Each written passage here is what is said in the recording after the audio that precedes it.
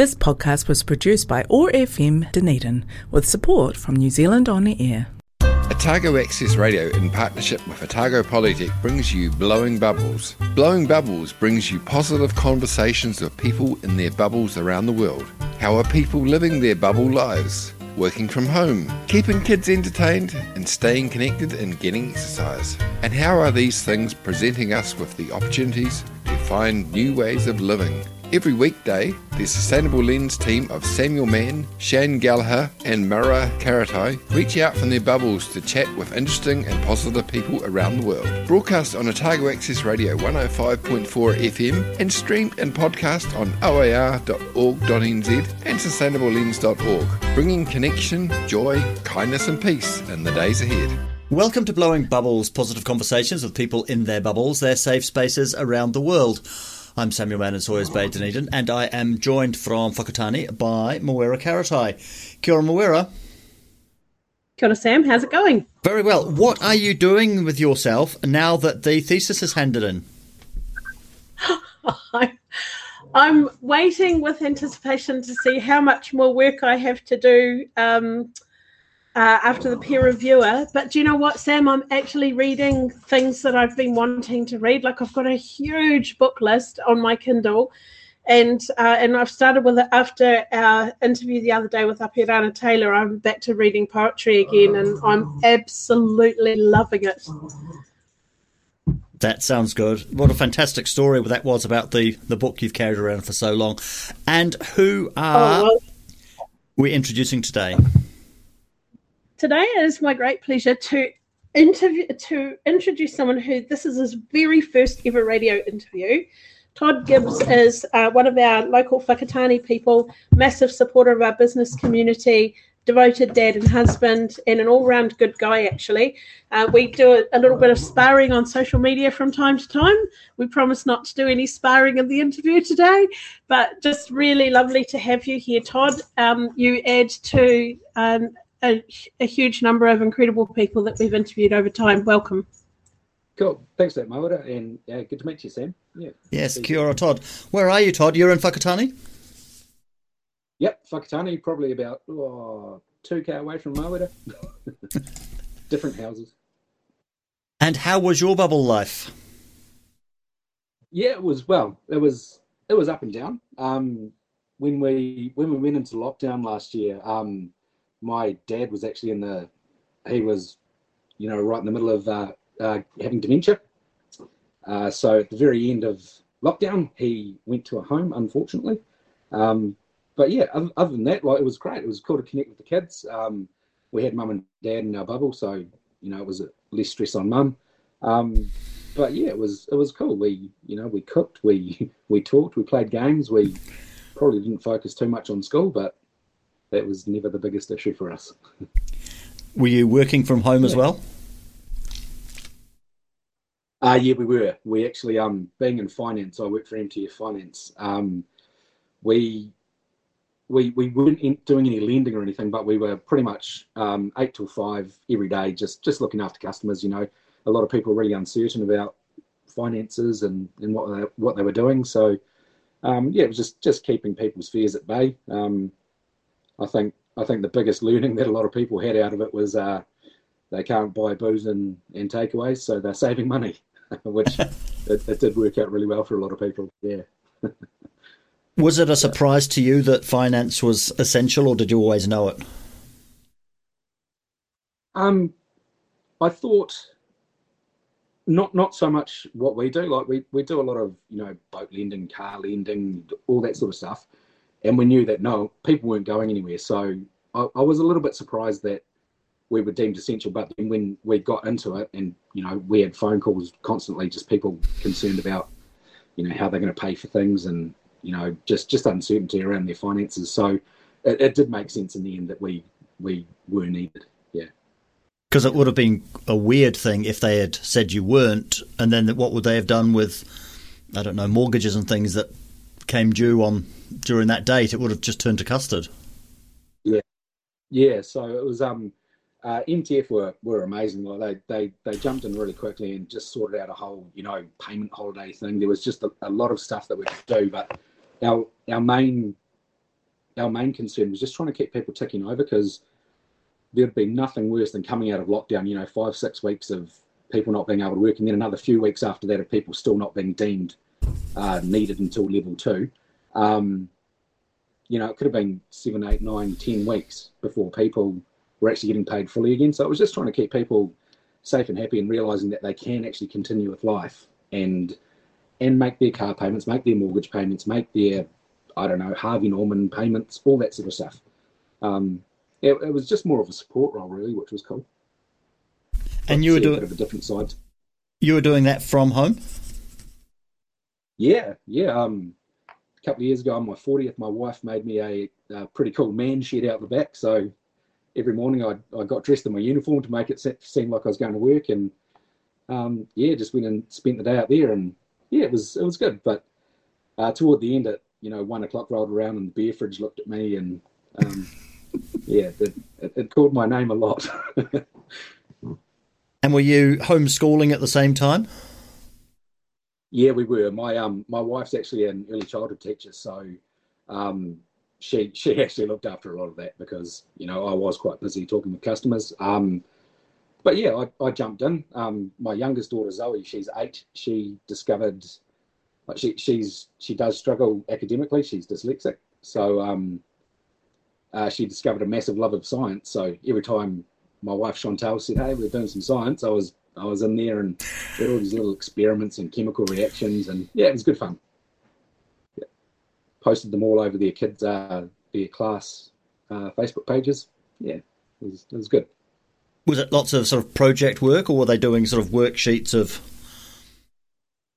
It was up in early school where they go to. They were the ones that they actually had the big fire at the start of the year. They were good. They just sort of contacted us and said, "Look, each week there's going to be a Zoom meeting with the kids, just to really catch up and see how everyone's going." And they just sort of said, "Look, you do what's good for you. If you're starting, if you're baking with the kids, there's measurements, there's all sorts of stuff. If you're running around outside, set up an obstacle course and just have fun with it." So they kind of said that they're not expecting us to, sit them down for 2 hours and do maths and then do some reading and all that sort of stuff. It was just everyday life, just do what it looks like for you. It's everyday life's got all sorts of learning in it. So yeah, they did do some worksheets, and my oldest Ruby, she's 10. She's an absolute bookworm, so she'd disappear and read and do some stuff. So they came through it pretty fine. Yeah. Were they happy to go back to school though? Oh, definitely. Yeah. Yeah.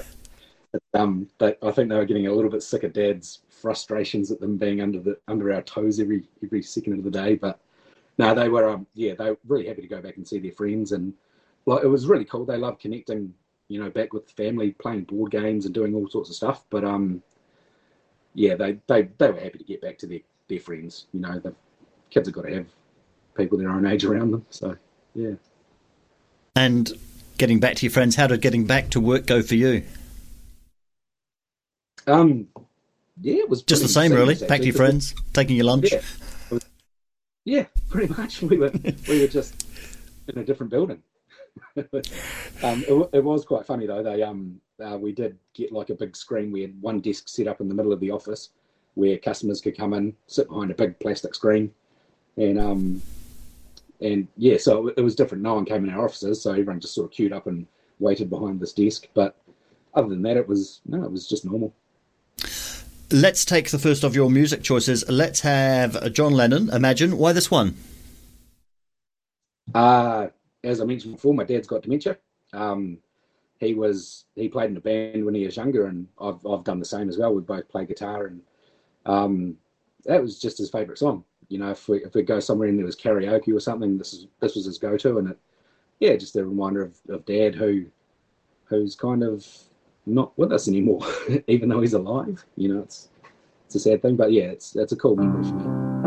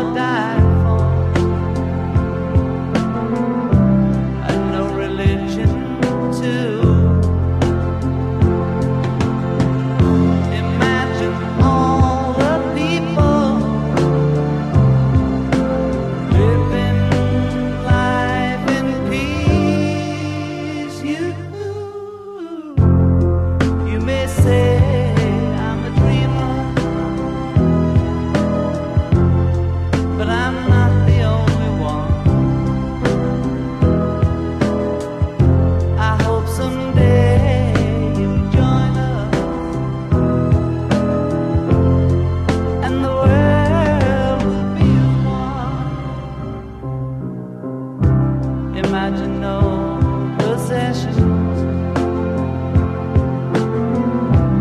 I wonder if you can.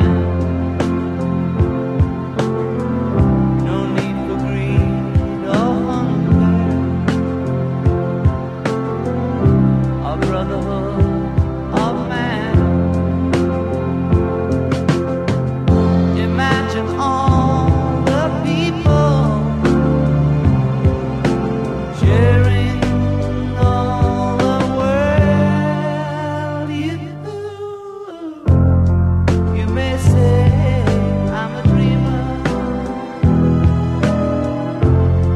but I'm not the only one.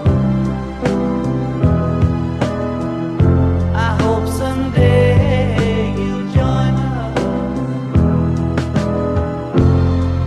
and the world will live as one. Todd, you're a numbers guy. That's part of your job, and but you're also a musician. So, at some point in your life, your imagination has been stimulated.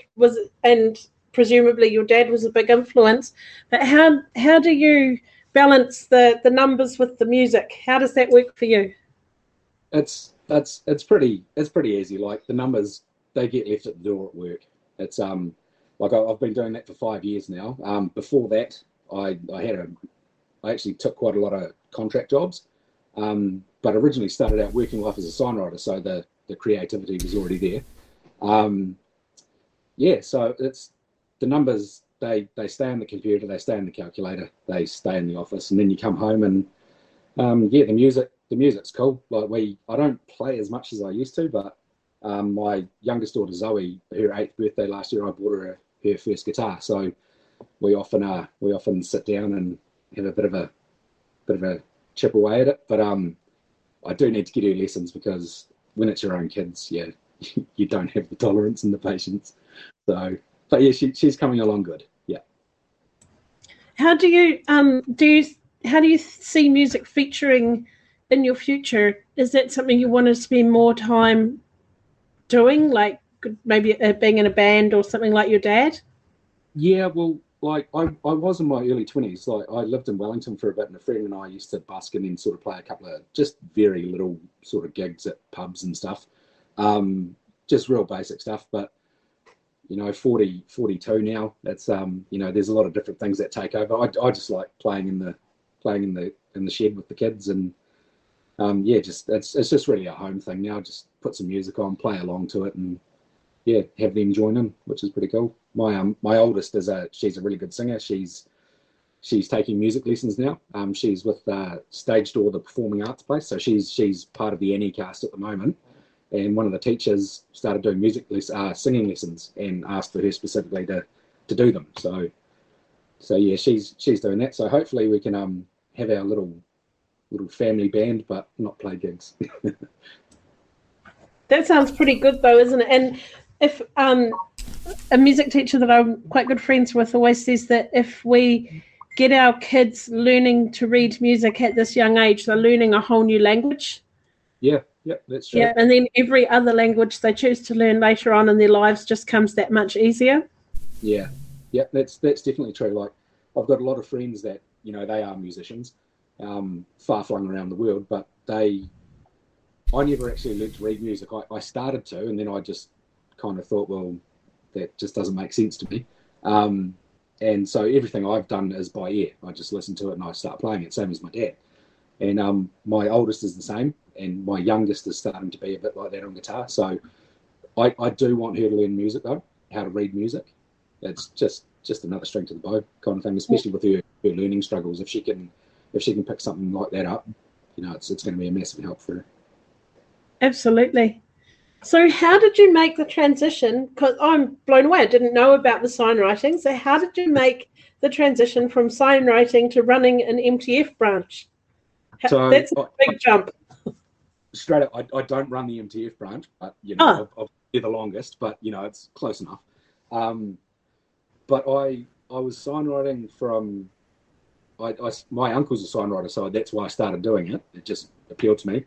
I did that for probably from when I was about 16 to about 26. I moved over to Australia, and I was working at a sign shop there very briefly. And I just realised that pretty much every signwriter that I knew that owned a shop or managed a shop was on some form of stress medication. Deadlines were mental. It was just crazy. So I thought, well, that's not really it for me. So I ended up coming back from Australia, came home, and I ran the office bar when it first opened. So I was managing that for a few months, and then I got a job in newspapers and sales, advertising and stuff. So I spent about 10 years doing that, which was a transition from signwriting to advertising, was pretty easy. That's how I met a lot of people around the town. And then I left the paper and I did term contracts. I worked for a podiatry clinic for a year. I did another stint back at the paper for a year just to fix it up. I spent a year and a half with an accountant. Then I went back to the paper for 6 months. And then I ended up at NTF for 5 years. So, yeah, a lot of different things. But, yeah, it was no real segue from signwriting to NTF. It was just, it was through contacts, through people I met through the paper. I got offered little jobs to help them do stuff. And, yeah, that's how it worked out.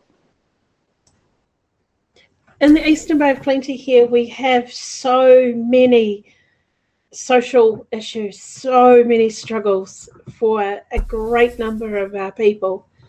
And there's and many things contributing to that, whether it is loss of job or addiction or ends of relationships or just, anyone who's in tourism at the moment is just not making it. It's just so hard after the loss of all of our tourists first from Whakaari and now from COVID. Like, how do you view what's happening in our community at the moment? Are we actually doing okay? It's like when we talk about, a big thing for a lot of people, doesn't matter what walk of life they're from, is the financial side of things. Our customers range from, the people that are budgeting every cent to the people that don't really know what comes in their account. They just don't really care. So lately we've seen a lot of people, people that have some money, they're buying the toys, they can't go on holidays, so they're buying the toys and the caravans. But then we do have another section of society that are, they've kind of, after that COVID thing where they started learning we don't have to spend all our money on crap, they've started, saving. They've got money behind them. So we have a couple of customers that are beneficiaries. Like everyone, they deserve cars, they need cars. Some of those people are actually our best customers. They're the best budgeters. They're the best payers. They're just awesome. So I think we're seeing a lot of people actually learning to, live their life properly. Well, not that's the wrong word, but live within their means. Try and do a little bit better. But yeah, we do also see a lot of, we see a lot of heartbreak. We have customers that, oh my God, we can't pay our bills because my partner left me or, lost the job. But exactly what you just said. But it's just about helping people through that and sort of understanding that there is a light at the end of the tunnel. But yeah, I think since COVID, since the lockdown, there are bigger issues. But I think people are a bit more resilient and understanding how to deal with those issues, and they sometimes just need a little bit of guidance. So yeah, it's hopefully that answered your question. I kind of went off track there. No, that answered my question perfectly. We've seen a big growth in the notion of well-being. I think when the government first started talking about it, everybody thought, whatever, show me the money. But I think that the demonstration of the importance of it in the pandemic, that this is the right thing to do, to focus on the health of the people, and from that the economy will tag along on its on the people's coattails, which is of course the way around it should be. Yeah. Are you seeing that sort of notion of the well-being working its way into business? Yeah, it is. So one of the big things, it's happened like in little increments, but since lockdown, there's been a lot of law changes about how we assess people's financial stability, I guess, and their well-being. it used to be sort of, you could write things down on a napkin, have a chat with someone, go, oh, what do you pay for this? And you took that as gospel. And now MTF have actually been ahead of the curve for a long time in assessing that sort of stuff. But yeah, it's just at the forefront now is how are people getting on? Are we overloading people? So to give you an idea, as a financial service provider, it used to cost us probably about $600-700 a year to register ourselves and be able to do that. And now the government's kind of removed that, so it saves us a couple of bucks, but they've replaced it with responsible lending laws. So we're now governed by a lot more stuff to make sure people are safe and comfortable and happy. And I think one of the biggest things I've noticed is that although bad things happen to good people and people do get stuck and they get caught out and behind in payments, we've seen, I think, a fairly decent reduction in that, just simply because the job's being done properly at the start. Forefront with us is, how is everyone placed? Are you comfortable with this? Can you do this? It's not just about, oh, let's do a loan and get these people a car and we'll make some money off it, because what's the point? If you don't do that job properly, everyone loses. People think, oh, if you have to repossess a car, and thankfully we don't do very much of that at all, but people think, oh, you're just going to take my car, sell it and make some more money off it. But the reality is that lenders will lose. If they have to repossess a vehicle or repossess anything, they lose. You're well behind. So that's the biggest thing, is that we need to make sure that what we're doing is making sure that people are still comfortable. Do you think that has stuck in the way of a culture change? If that law was to be taken away tomorrow for some reason, do you think it would stick? Yeah, absolutely. Yeah. It's it becomes the new norm for us, is that we fall into the, we start doing what we're doing. We're doing all these assessments. We're making sure everyone's comfortable. I don't see why you would ever change that. I don't know why you'd ever stop making sure people are happy and comfortable. Our thing with my work is that it's not that you don't want to make a lot of money off a couple of people. You might make a little bit of money off a lot of people. It's we've still got to pay the bills and that. So we don't, you see a few companies out there with huge interest rates. We don't do that because we want everyone to be happy, everyone to be safe, everyone can afford to do what they need to do. It's become quite a big social responsibility for us to make sure that everyone's comfortable. But I think those laws absolutely would stick, even if they're taken away. The sentiment behind them would have to stick. And it's particularly encouraging that you're saying that, coming from the finance industry, but also the used car industry, which is, probably, maybe unfairly, but considered to be the biggest cowboys in the country. Yeah. So if it's making that much impact in for you, then it suggests it is actually hitting the ground. It is working. Yeah, I think it is. So traditionally, they qualify things as like first tier lenders, which are your banks, and then there's third tier lenders, which are, I don't know, what you might call loan sharks. MTF has always sat just below the banks. Like we don't fall into the same category as a bank, but we try to give the same type of terms as what they do.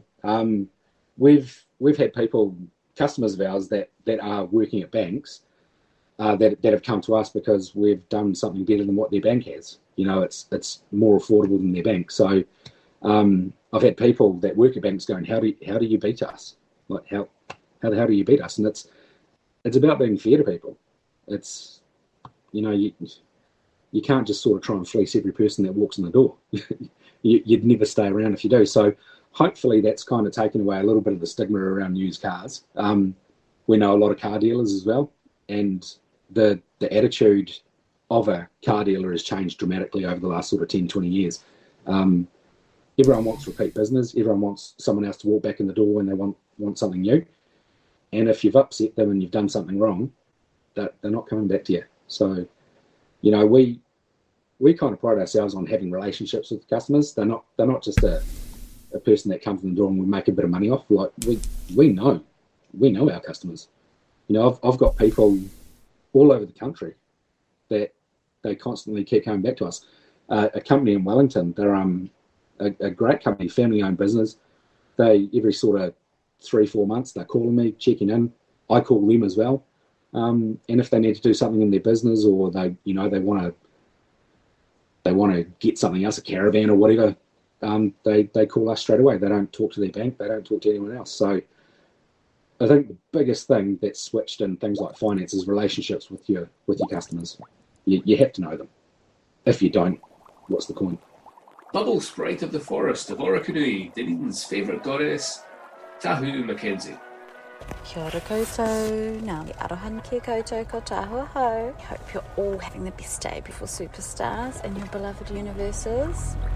And I really hope wherever you are and whatever's happening around you, this journey that we're all on together is proving to be very rewarding, very sustaining, and illuminating for you more and more each day who you are. A triumph of nature's art, perfect, unique, and here making things better. Thank you. Now I know that for all of us, we are here together, we are alive together. A very fascinating, unique moment in time, and for all of us experiencing this global learning and growing and transformation challenge together is so powerful. And of course now, particularly that we are such a globally connected society, we are all so much more aware that we are all here together, and we are all so much more aware how our own well-being affects the well-being of those, and so of course our own well-being is so important. And I know that for me, understanding how to maintain my well-being, increase my well-being, all this is such a journey that I'm constantly learning and going down different pathways, exploring different approaches, and it's just constantly shifting and changing in terms of how I best care for myself. So I really hope that for you over this time you've had that beautiful surprise, new aspects of yourself coming forward, new ways of doing, being, seeing, feeling arising in you, and your innate creativity presenting you with many options of how you want to go about being you, caring for you. I know that for me, this last more than a year has been very challenging, and I think for all of us we've had to say goodbye to many aspects of our previously trusted reality, and we've had to welcome new understandings of how we can in fact triumph even in the most uncertain and unexpected situation. As a species, of course, we're so adaptable, and as a species, of course, we benefit so much from the nurturance of others, and as a species we are built for nurturing. When we nurture, we feel good.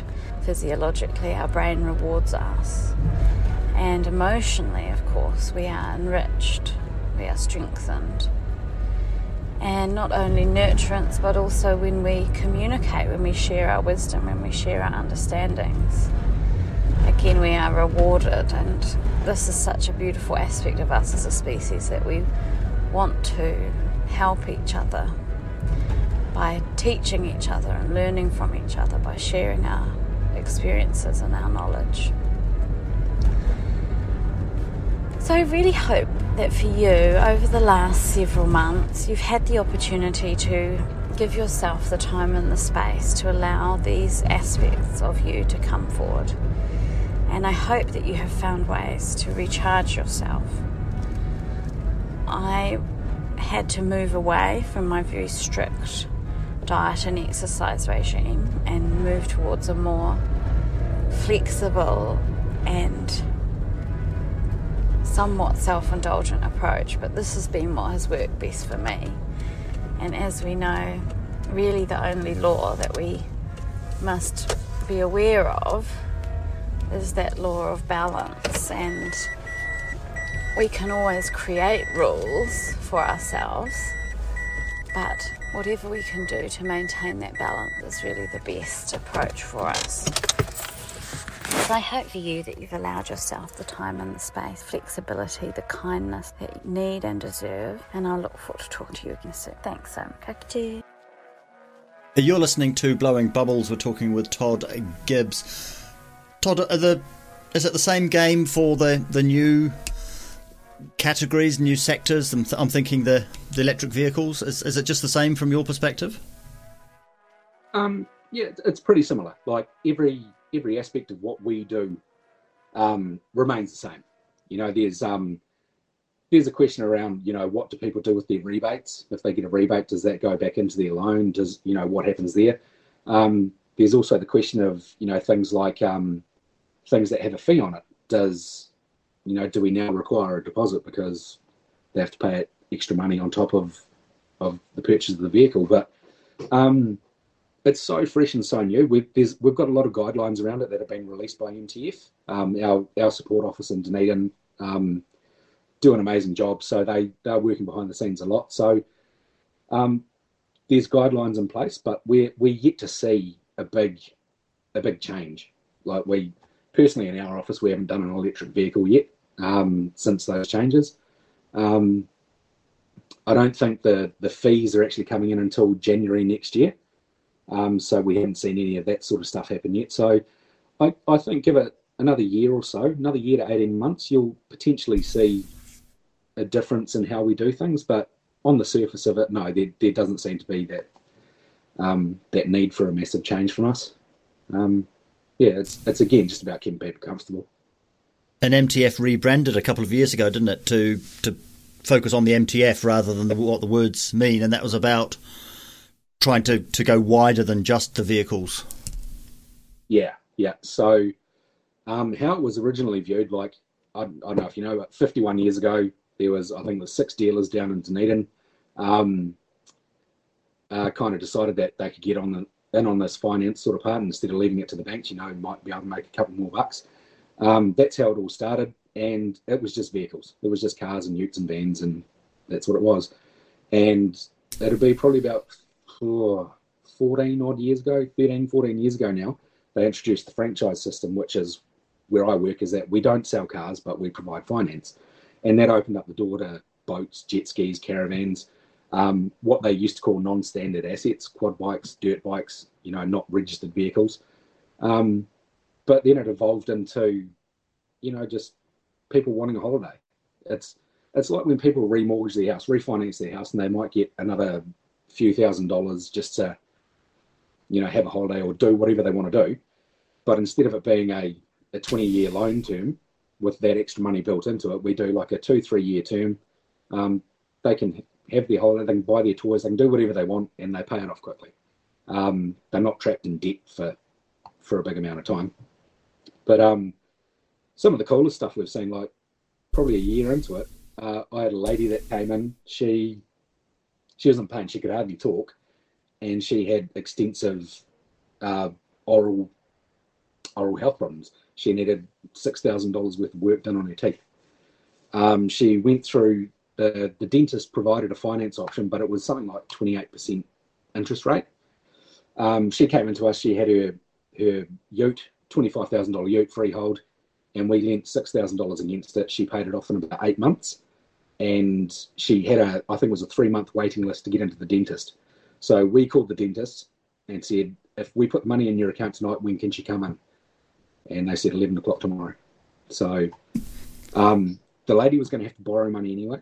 She had to borrow the money to get it fixed. And instead of waiting for 3 months in pain and paying through the nose to pay that money off, we got her.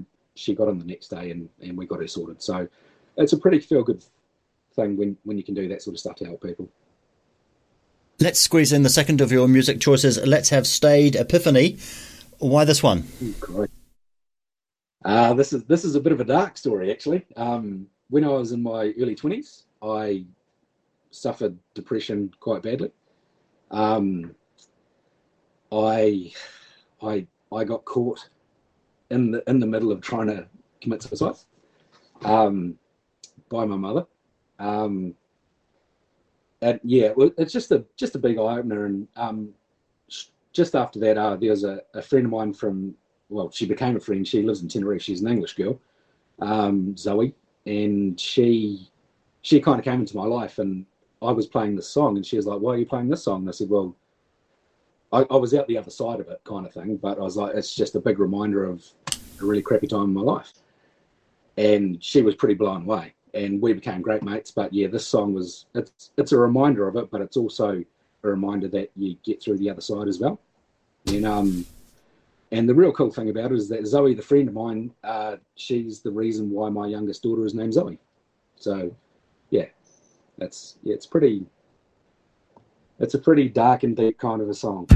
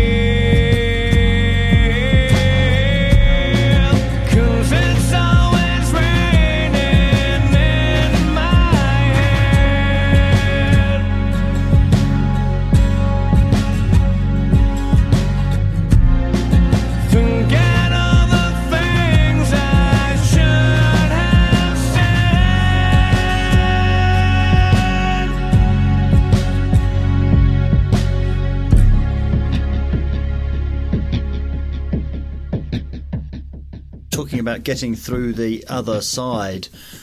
We seem to be getting through the other side of COVID, if we can get through the next few months. What are you hoping for in terms of the reset? You're looking for a return to business as usual, or something else? I kind of want to see it, continue as it is. People are more understanding of their financial situations. People understand a lot more than what they used to. I'll be honest, since COVID, since we came back after lockdown, we've seen a great uptick in business. It's been cool because people haven't been able to go for the trips overseas. They haven't been able to do a whole lot of other stuff. So we've had guys that have been going, I've been saving for like a cruise, like a 3-month cruise with the family.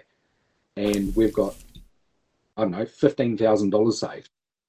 Okay, well, what are you doing with that? And they're like, well, I want to buy a boat. So they'll use that money for a deposit. They'll do all that stuff with their family, go to the lakes, go on the sea. I kind of, like, it's going to be great when the borders open up and when everyone can sort of freely travel throughout the world. But I really like the fact that a lot of people are spending their money at home. They're doing stuff at home with their families. You know, it's like they go overseas and they do stuff with their families, but you go to Fiji, go to the resort, you palm the kids off to the kids club for the day. That people aren't doing that now. You know, it's that whole family life is kind of coming back. So I hope it continues as it is. Like I think realistically there will be a bit of a change when the borders open because people are going to spend their money overseas. But yeah, I hope it does continue. Yeah, I hope there's not a massive dramatic increase in like interest rates through the central bank and all that, through the Reserve Bank. It'd be nice to see it sort of stay on an even keel for a while and just let people sort of reset and get to grips with, you know, it's been 18 months since lockdown and people still kind of haven't come to terms with how life is yet. I just hope it, you know, it's going to be another, 6 months to a year, I reckon, before everything's even looking like it's going back to normal. So I hope people just take that time to sort of settle into the new normal. And maybe that new normal, maybe that new normal is something more about valuing that resilience, that well-being. Yeah, I think so. It's, it made people, it just made people understand what's more important about life. I think, it's family. It's not the big splashy things you can put on Facebook about I went to New York or I went to Koh Samui or I did this or I did that. It's more about, look, here's this cool photo of us going on a bushwalk, or you've still got people splashing stuff on social media, but it's more wholesome. It's just people are reconnecting with their families, and I think it's probably the best thing that could have happened. I have some questions to end the show with. What is the biggest success you've had in the last couple of years? Well, biggest success. In 2018, I was involved with Dancing with the Stars in Whakatane, the local one. Surely I'm definitely a two left-footed kind of guy, but we spent 6 months training and got up in front of 1,000 people, and I was actually dancing with one of the local policemen.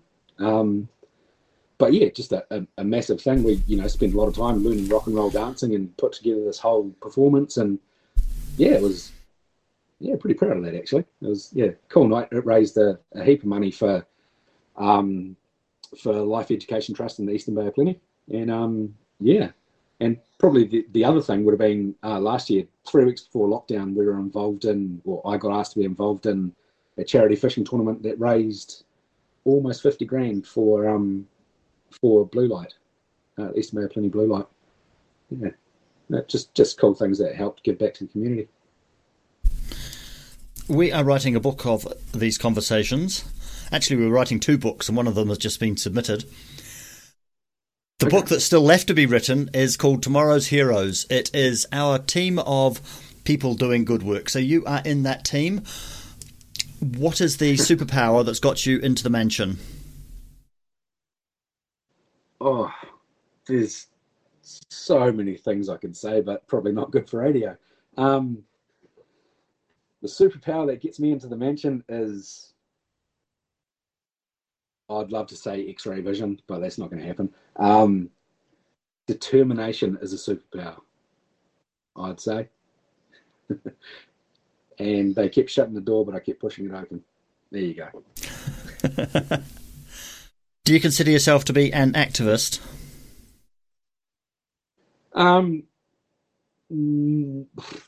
Not really, no. I like to fight for what's right. You know, it's and sometimes I disagree. You know, there's activism out there, and sometimes I disagree with it. But that's not my right to say that they're wrong. You know what I mean? Like not so much an activist, but a moral compass is really what I've got. I'd like to think I have. So what motivates you? What gets you out of bed in the morning? Family is the big one.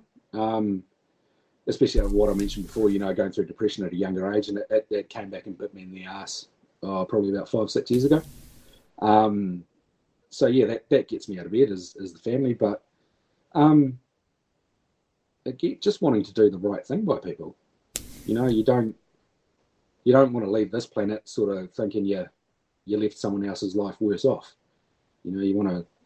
The big thing for me is getting out of bed and making sure I know you help someone do something good for them that day. You know, my line of work that does. You know, of course, people go, "Oh, you're putting them in debt," but everyone's got debt. But if we can help someone do something that helps them achieve something, it's a successful day. So what is the biggest challenge or opportunity you're looking forward to in the next year or two?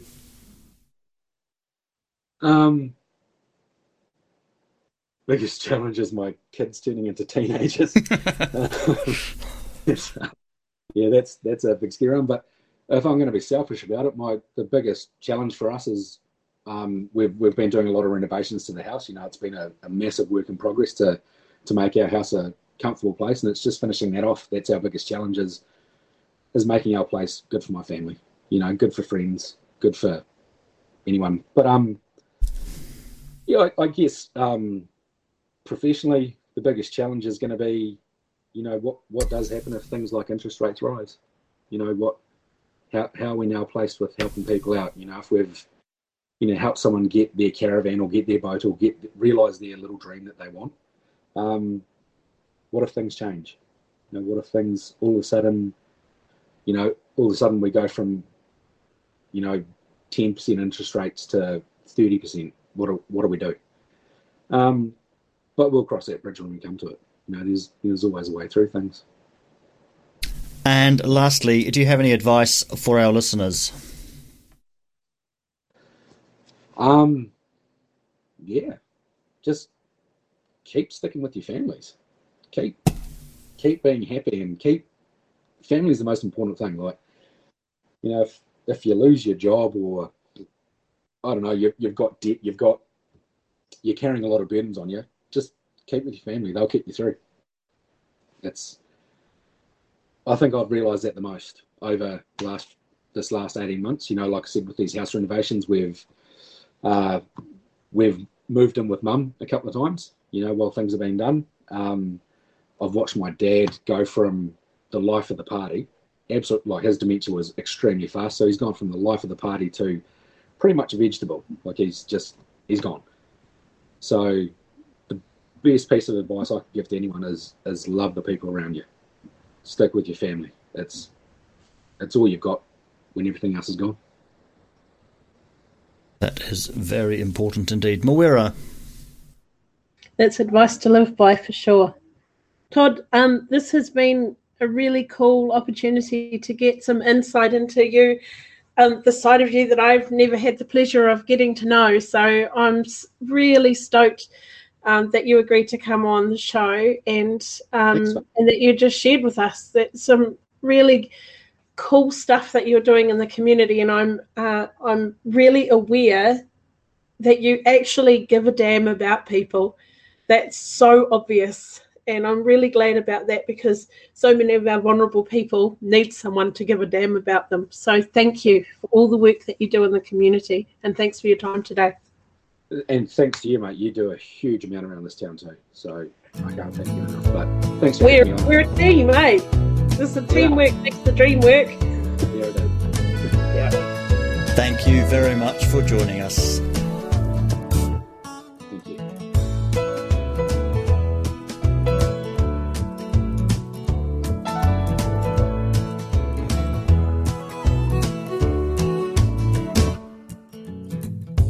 If I had $1 million, If I had $1 million, well, I'd buy you a house.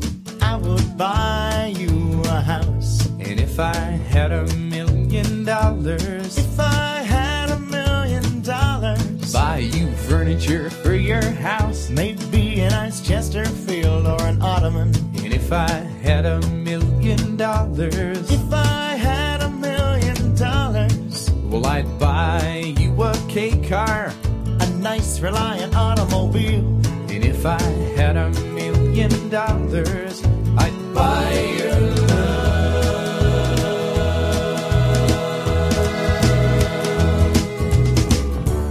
If I had $1 million, I'd build a tree fort in our yard. if I had $1 million, You could help, it wouldn't be that hard. if I had $1 million, Maybe we can put like a little tiny fridge in there somewhere. we could just go up there and hang out. Like open the fridge and stuff, and there will always be foods laid out for us with little pre-wrapped sausages and things. They have pre-wrapped sausages, but they don't have pre-wrapped bacon. Well, can you blame them? Oh yeah.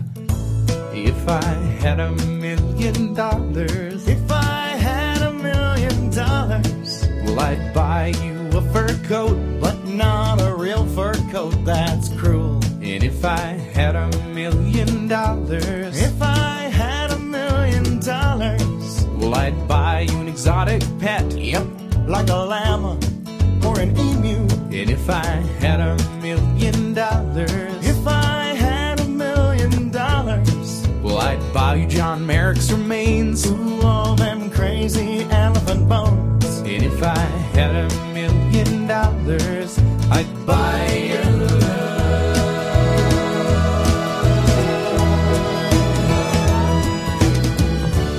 If I had $1 million, We wouldn't have to walk to the store. if I had $1 million, Now we'd take a limousine 'cause it costs more. if I had $1 million, We wouldn't have to eat Kraft dinner. But we would eat Kraft dinner Of course we would. We just eat more. and buy really expensive ketchups with it. That's right. All the fanciest Dijon ketchup. You've been listening to Blowing Bubbles, positive conversations with people in their bubbles, their safe spaces around the world. Brought to you by the Sustainable Lens team, which is brought to you by Otago Polytechnic. We're broadcast on Otago Access Radio every Monday, Wednesday and Friday afternoons at 3 and streamed and podcast on oar.org.nz. You can find us on Facebook and subscribe wherever you get your podcasts. We had a contribution today from Tahu Mackenzie. This is Bare Naked Ladies, If I Had $1 Million. I'm Samuel Mann in Sawyers Bay, Dunedin, with Mawera Karatai in Whakatane, and also in Whakatane, we've been joined today by Todd Gibbs. That was Blowing Bubbles. We hope you enjoyed the show.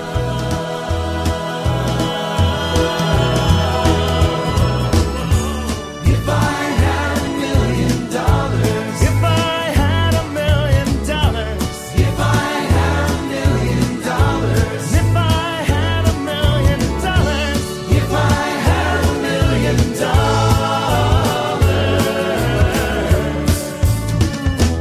I'd be rich.